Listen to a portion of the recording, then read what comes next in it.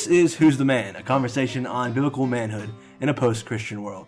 I'm Mitchell. I'm Josiah. And I'm Chris. Today it's episode number 6, and today we're talking about sex. Yep, let's jump right into it because we got a lot to cover today. Here we go. All right. As always, we want to make it known that we're coming from a biblical worldview. And so what does the Bible say about sex? What better place to start than Genesis chapter 1?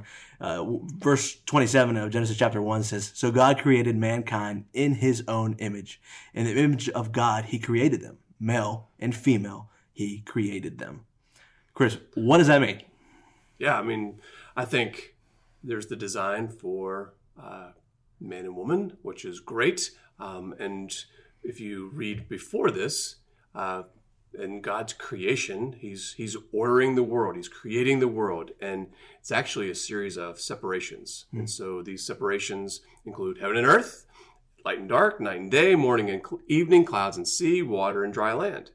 And so very clear separations, right? And included in that is male and female. And so, profoundly, if you think about this, the Hebrew concept of separation is, here's a Hebrew word for kadosh, right? Which it can be translated as separated or set apart, but the translation I prefer is holy. And so this is really, in the series of separations is, we see a consecrated holy ordering by God for his glory.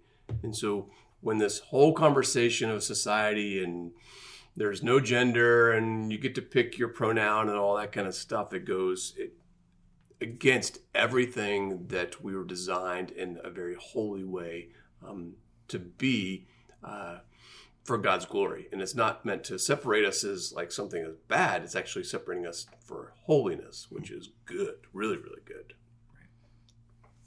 Yeah, and I think that the principle that we're talking about here of separation, God designed male and female, that's not just showcased in the story of creation, but it's reaffirmed throughout the entire New Testament.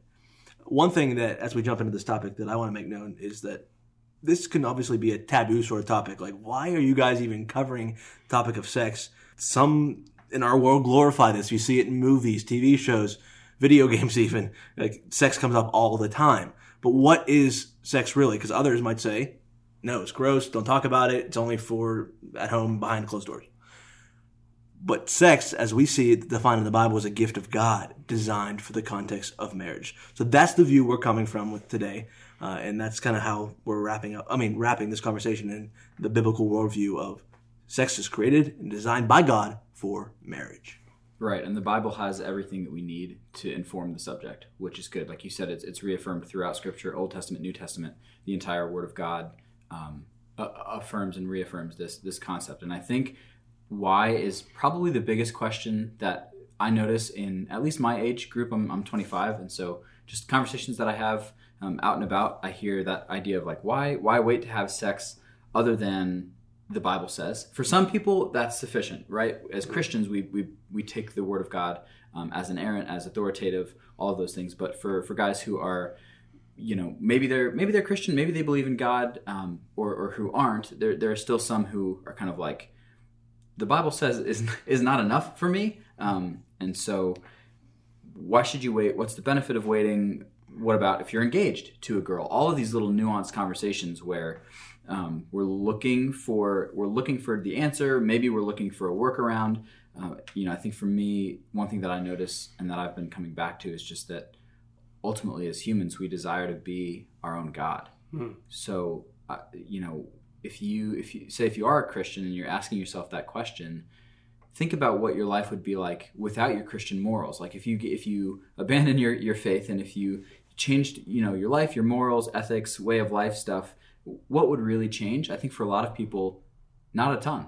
I don't think that there would necessarily, you're not gonna go start murdering people just because you've abandoned your Christian faith. So I think it's a lot of the times we're cool with what the Bible says until it conflicts with something that we want. And so most people don't want to murder. Most people want to have sex. And so that's where we start asking the question. So I don't know, Chris, if you want to kind of jump in there. I see where your logic's going on that one. Right. Yeah, and I think we've talked about this before, of like, what do you want now over what you want most, right? And oftentimes we think about, especially when it comes to sex, what I want now. And I think God's design for sex in the context of marriage is something that we ultimately want, and that kind of intimacy that's reflected in the relationship between Christ and the church. It's supposed to be reflected in the relationship between husband and wife. And like, as an idea, we like that, we want that. But then when push comes to shove, the reality is like, well, I like the way it feels, or I like, whatever. And it just, we make decisions in that instantaneous moment. And I think that, back to you, Josiah, about like, we become our own God. We just start defining our own reality, our own rules, and our own, like, what is important to us, what's going to define our lives and define us and our identity. And is it going to be that I'm a sexual being, or is it that I'm a son of God? And there's a big difference between that. And so if I'm a son of God and I'm adopted in, and I believe that my eternity has been purchased on Calvary's cross, then what I want now is going to begin to fade. The more that I focus in on the cross and what was done for me and rescuing me, the less I'm going to focus on, something that I may enjoy, but I want my pleasure to be vertical towards God instead of being self-centered about what I want now. That's the, if we were going to summarize all we're saying today, that's the gist of it. It's like, I like what you were saying about who's defining it. I think the world tells us we make the rules. We get to set up the parameters of our own life, and that's all that matters. It's what we say, what we want. But ultimately, biblical manhood means that we're putting the Bible as the first and foremost, guide for our life, and what God says is most important. So what does God say? Well, he doesn't, make it ambiguous here. It's pretty clear. Like a verse like 1 Corinthians 6:18, he says, flee from sexual immorality. All other sin a person commits are outside the body, but whoever sins sexually sins against their own body. What do you think? Yeah, right. It doesn't leave you room to think. It's like, here's what I'm saying about sexual sin. What I'm trying to say is that we cannot set this definition like you were saying, Chris. God's defined it already for us. And again, it's nuanced, like you said, Josiah, because some might say, well, that's just what the Bible says. But the Bible's our authority here on the Who's the Man podcast. We're looking at what the Bible says. Right, and I think that piece that you touched on when we submit to the Bible, that sets us up to be blessed and to be prosperous in the rest of our life. So if you're submitting to God's word and submitting to his authority, that's going to set you up to be a good boyfriend. It's going to set you up to be a good husband, a good father, because you'll be coming from a place of serving and submission, and you can lead through that. Whereas, like you said, Mitch, like the world says, you sort of set the rules, you set your guidelines and do what feels right for you. And I think too, as guys, we have a tendency to want to fight sin, like put on the boxing gloves, let's go a couple rounds.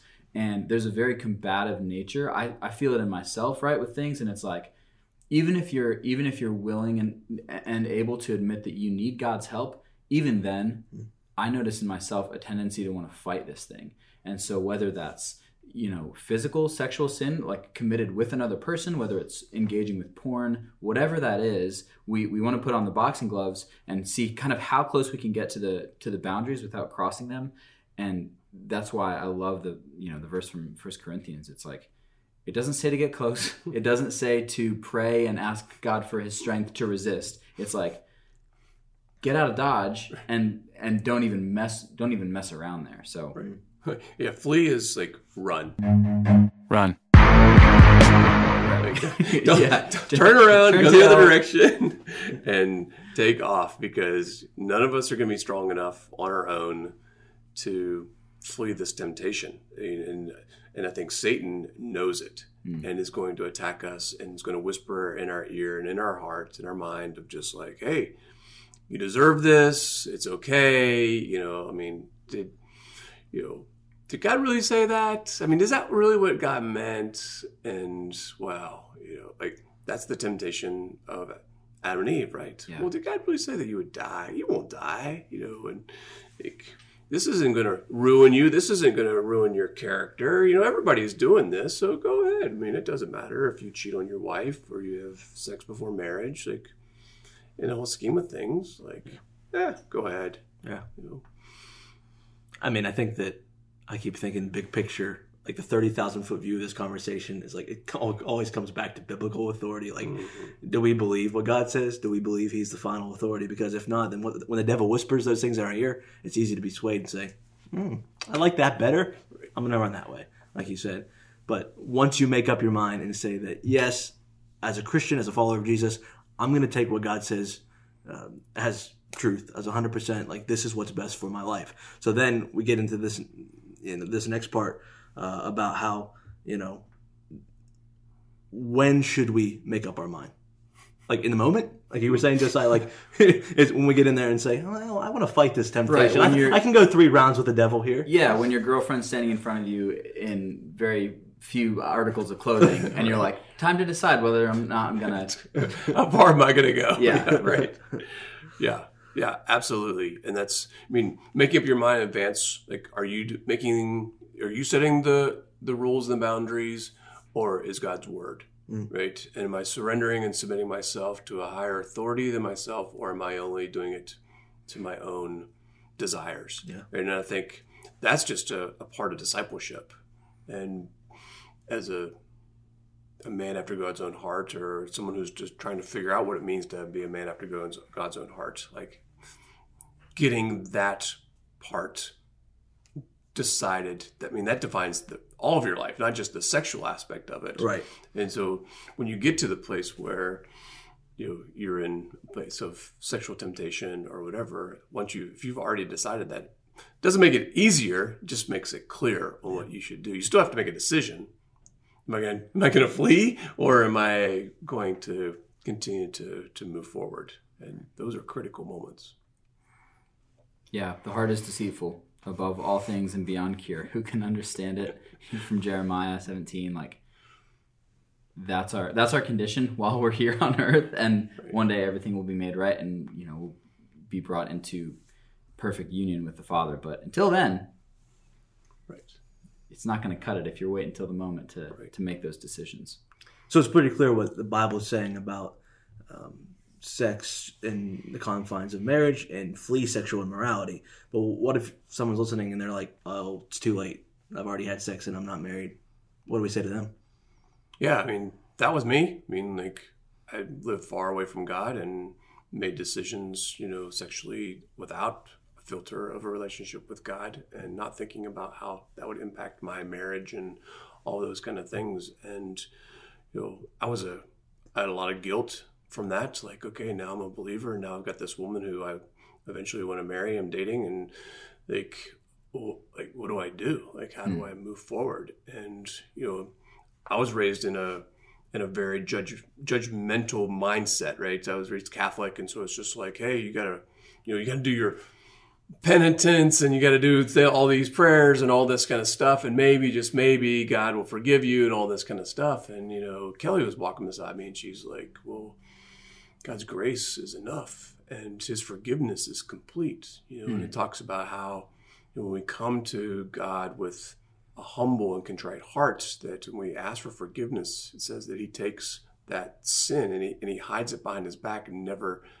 to see it again. Like we remember, but when God has forgiven something, He's forgotten it, and it's gone. It's completely washed in the blood of Jesus. And so, like, if you find yourself like, hey, I'm single, but I've had premarital sex or whatever, I'm like, am I doomed? Like, no, like this is why Jesus died on the cross. And it doesn't mean it's like, hey, permission every Friday night. You're just gonna be like, well, Saturday morning I'll repent, and get washed in the blood again. Like that's not real repentance.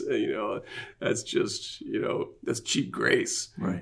And that's not the reason why Jesus died on the cross. And so you can be whole, and you can be healed, and you can be forgiven, and a new person. I'm pretty sure Paul writes a lot about being a new creation in Christ, and that's true sexually as well.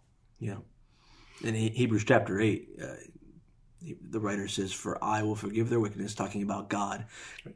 I will forgive their wickedness and will remember their sins no more. Isn't that great? Yeah, right. Yeah, I loved what you said. His forgiveness is complete. And I think that's something that, man, if we could encourage Christians, guys listening, the completeness of that forgiveness is, I don't know. That hit me like when you said it, it hit me like a ton of bricks, because so often it's like, well, okay, I understand that God is forgiving and he can probably forgive me for these couple things here, but certainly not this. And we start compartmentalizing what we've done. And like you said, the blood of Jesus was sufficient. It's covered. So your past, the sins, the mistakes, the darkness, it's been paid for. Right. And I think we need to really cling to that completeness, or if we don't and if we can't, then we'll never know true freedom. Right. Yeah. Amen. And I think, premarital sex and adultery, and so the concept of forgiveness and all that is true in both of those situations.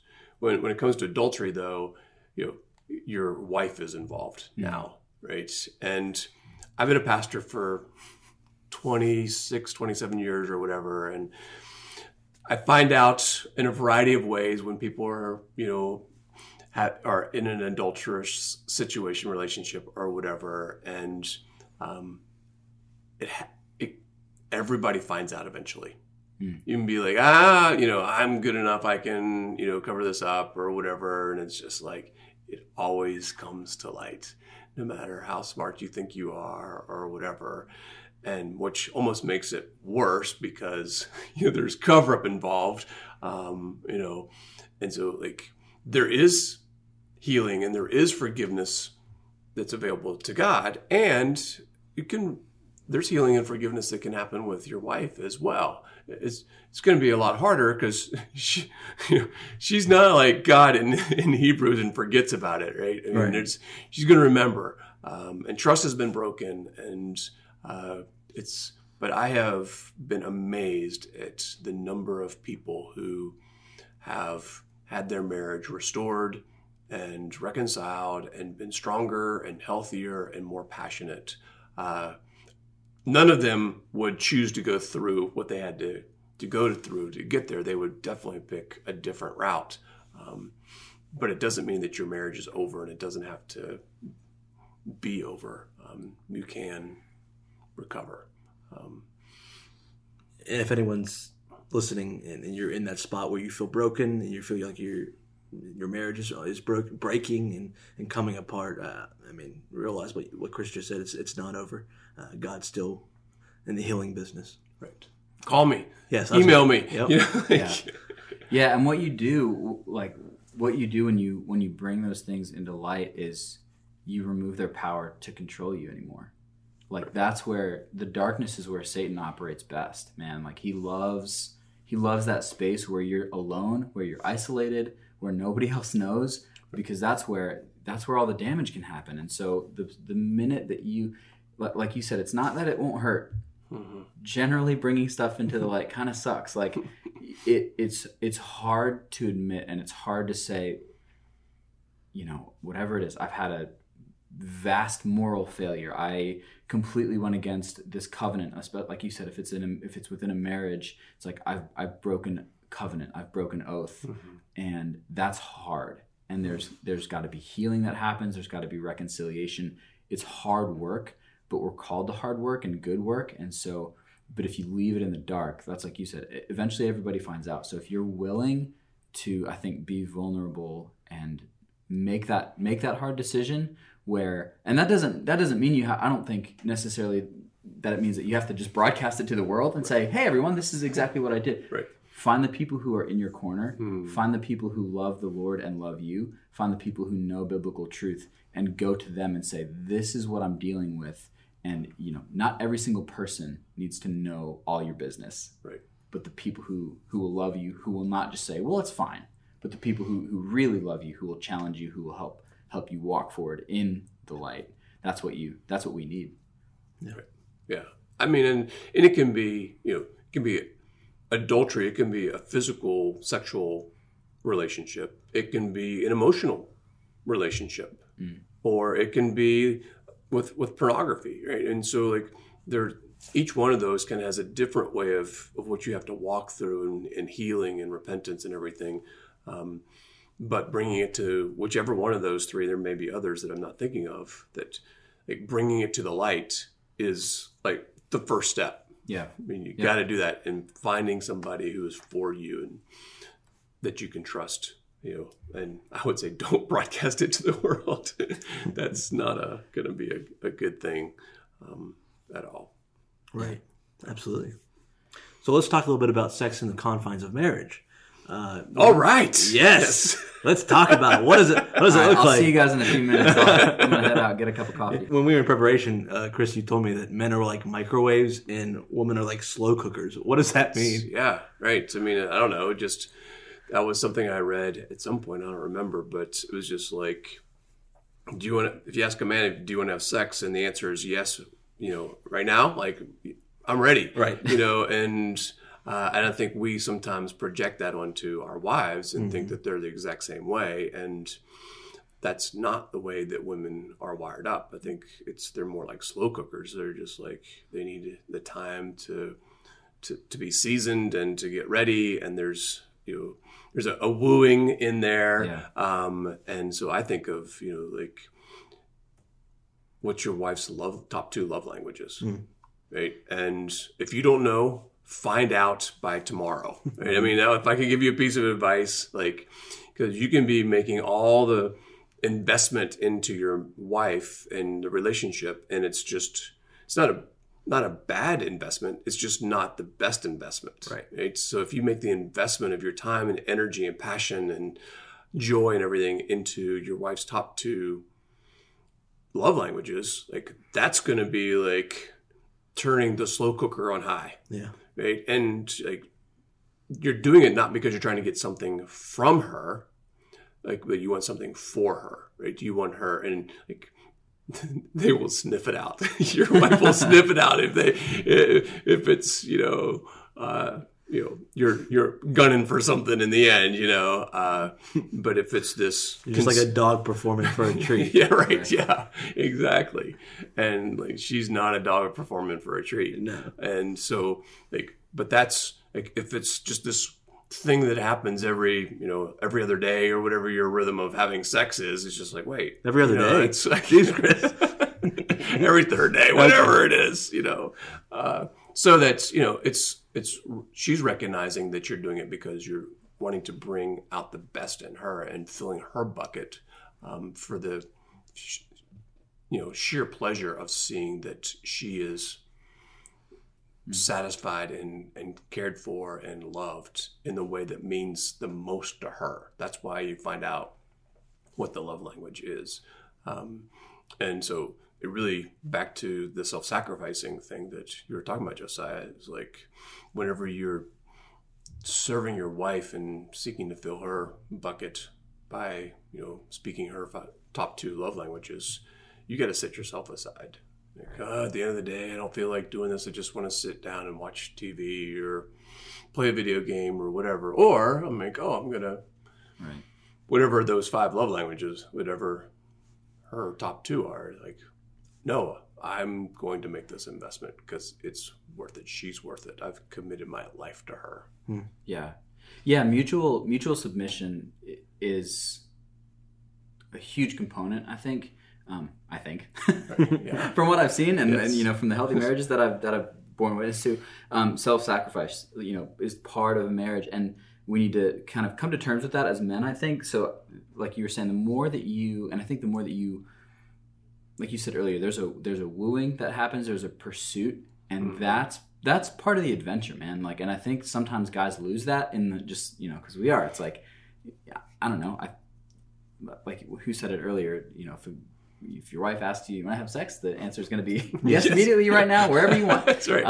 And so, but the more that you talk to each other, the more that you pursue each other, the more that you learn each other, learn their love languages, learn the ways that make them feel valued and appreciated, the mutual submission piece will play such a huge role, because you will be doing such a better job in loving your wife, not to get something, but just because you love her, but likewise, she'll be doing the same for you. And so there won't be like a lack. And I think like if we could take just a couple of minutes, because what I'm afraid happens sometimes in these conversations, sometimes what has happened when I've listened to conversations around this topic is basically it feels like whoever the speaker is, wherever the conversation goes, the message winds up sounding like, guys, castrate yourself and never, like, we're made as sexual beings. And Chris, you actually had a quote from, I think, a Christian counselor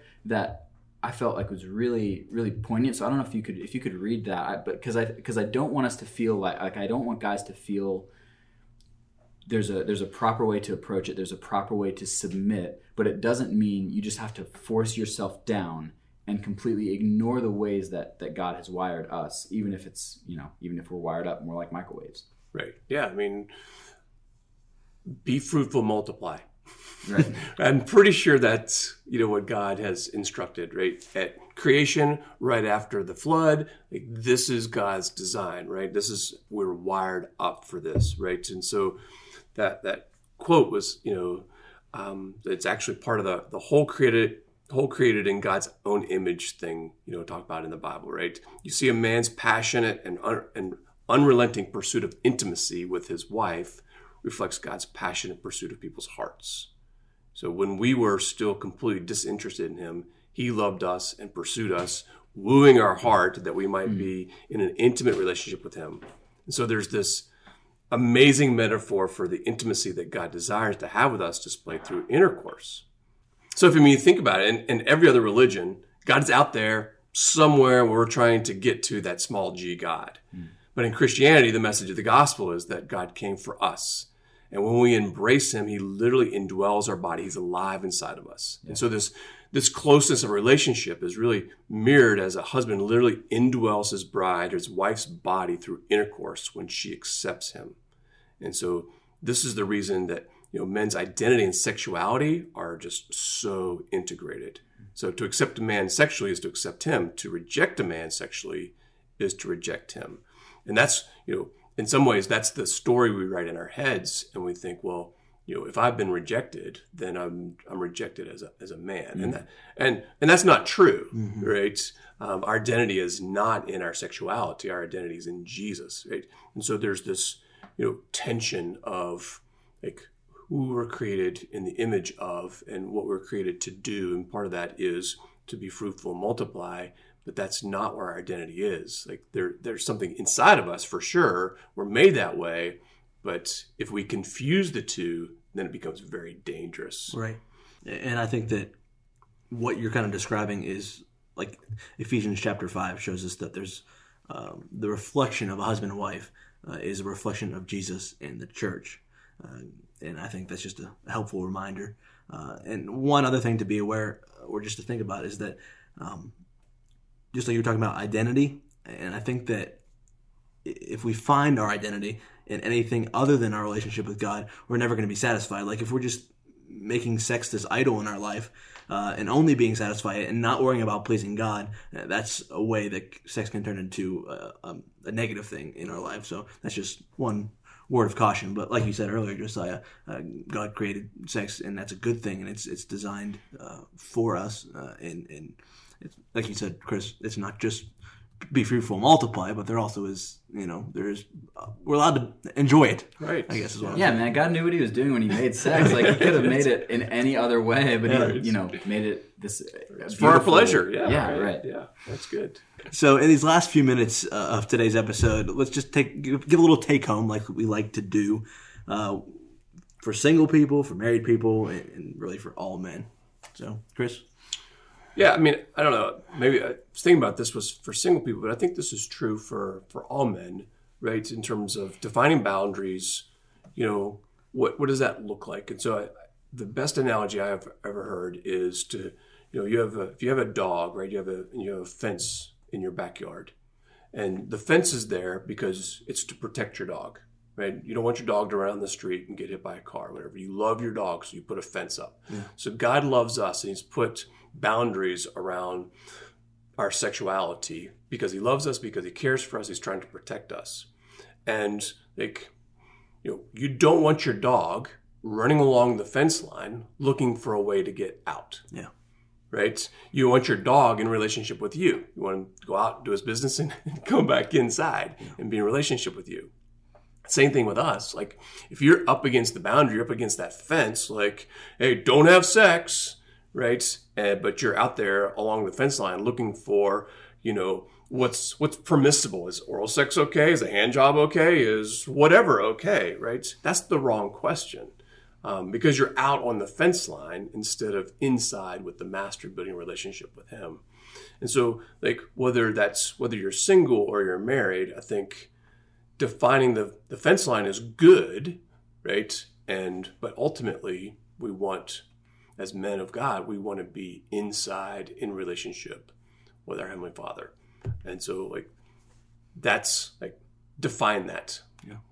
Define that fence line. And so, I don't know, for me, like, whenever you're single, like, what's that look like? Because what's okay for somebody might not be okay for somebody else. Cuddling, spooning, any kind of physical close contact with your clothes on, right? Might be okay for some people, but others, they just that's going to lead me to sin. Like, I'm just not going to be able to handle that. So, like, having that conversation with the girlfriend is really, really important. And, like, before you have that conversation with her, like, getting it straight in your own heart. Right. Yeah, you don't want to. One thing that you don't want to do, I think it's important to keep in mind. This is just a little thing that I think sometimes we miss. Is, like, even if you're in a dating relationship, you're single. Right. In the grand scheme and in the view of God, there's a marriage that allows for and opens up this world into sex and all of those other things. That's a good reminder. But as one thing that you don't want to do is decide that make a decision that sets you up to sort of, you're doing it, but not for the right reasons. It's like, well, yeah, sure, I won't have sex, but I'm not going to be happy about it. Finding a way to set boundaries that are pleasing to God, that are according to his word and his ways, but also that can come from a genuine place in your own heart. And because I think if you don't do that, you're setting yourself up to be bitter. You're setting yourself up to resent your girlfriend. Because when you do set those boundaries, you're eventually and inevitably, it's very hard not to ever come into temptation, not to ever experience doubt in those moments. And when you get up to those boundaries, and one of you is stronger than the other, there's this tendency and susceptibility to this little seed of bitterness or resentment or anger or frustration seeps in. And so I would just say be very, very careful that what you're doing is for the right reasons and not because you're, in your head, you're this self-righteous right person. Yeah, absolutely. Yeah. What I take home for married couples is communication is important. And I'm not just saying that because my job is communication. This is about marriage. Communicate with your wife. What brings your wife pleasure? What brings you pleasure? What is uncomfortable? What is out of bounds? If you don't talk about it, you guys are going to come to your own conclusions that probably aren't correct. So just remember that. And remember that while you might be a microwave ready in 30 seconds, your wife needs to slow cook the 8 hours of preparation or whatever that might be. Another take home for married couples is 8 hours. Well, a day spent with 8 hours of acts of service. I don't know. Maybe I took the metaphor too far. But the other reminder for married couples, early for any dating relationships even, is find out what your wife, what your girlfriend, what your significant other's love languages are, especially the top two. And Chris, you said find out tomorrow. Right. I'd say find out tonight, right, yeah. Unless you're listening at like 11:30 at night, then it's impossible. But find out as soon as possible and make an investment in her. And the last thing that I would say, this is one I struggle with really. Remember, when your wife says not tonight, she's not rejecting you. Right. And I think that that's just a helpful reminder for me. Because it's rooted in your identity, right? Sometimes we get so caught up, our sexuality is caught up in our identity, and we're like, she just rejected me. Right. No, she just said not tonight. Yeah. And there's a big difference. Absolutely. Yeah. So, I mean, the last thing I would say is, like, and, you guys have really turned me on to John Eldridge, and, just was reading. I think that's now 6 for 6. Is that right? I think we talked about mentioned John Eldridge. Right. And so a lot of times I hear about accountability groups and we need somebody, John Eldridge says we don't need accountability groups. We need fellow warriors, someone to fight alongside, someone to watch our back. We don't need a meeting of really nice guys. We need a gathering of really dangerous men. We need men to whom we can bare our souls. But it isn't going to happen with a group of guys you don't trust who really aren't going to go to battle with you. It's a long-standing truth, when you think about this. There's never been a more devoted group of men than those who have fought alongside one another. The men of your squadron, the guys in your foxhole. And those aren't big groups, right? Yeah. We don't need a big group like that. We need a band of brothers who are willing to shed blood with us. Yeah. And so I would encourage you, find your band of brothers. Whatever that looks like. It could be one other person, it can be two other people or three other people, but find your band of brothers to walk through this with, because we need each other. Yeah, a lone wolf is a dead wolf. Right. Yeah, that's good. That's going to do it for this episode of Who's the Man and concludes the first season of Who's the Man. We're going to take the months of July and August off, and we'll be back in September with season 2. Well, in the meantime, we invite you to share these podcasts with a friend, write us a review wherever you're listening, or even send us a text message. I'm going to give you my cell phone number here in a moment, but send us a message what you'd like us to talk about in the fall as we start season 2. My number is 724-757-4595. So again, you're invited to just share this with a friend if it's made an impact on you. And until we talk to you guys again in September, go out and live like Jesus.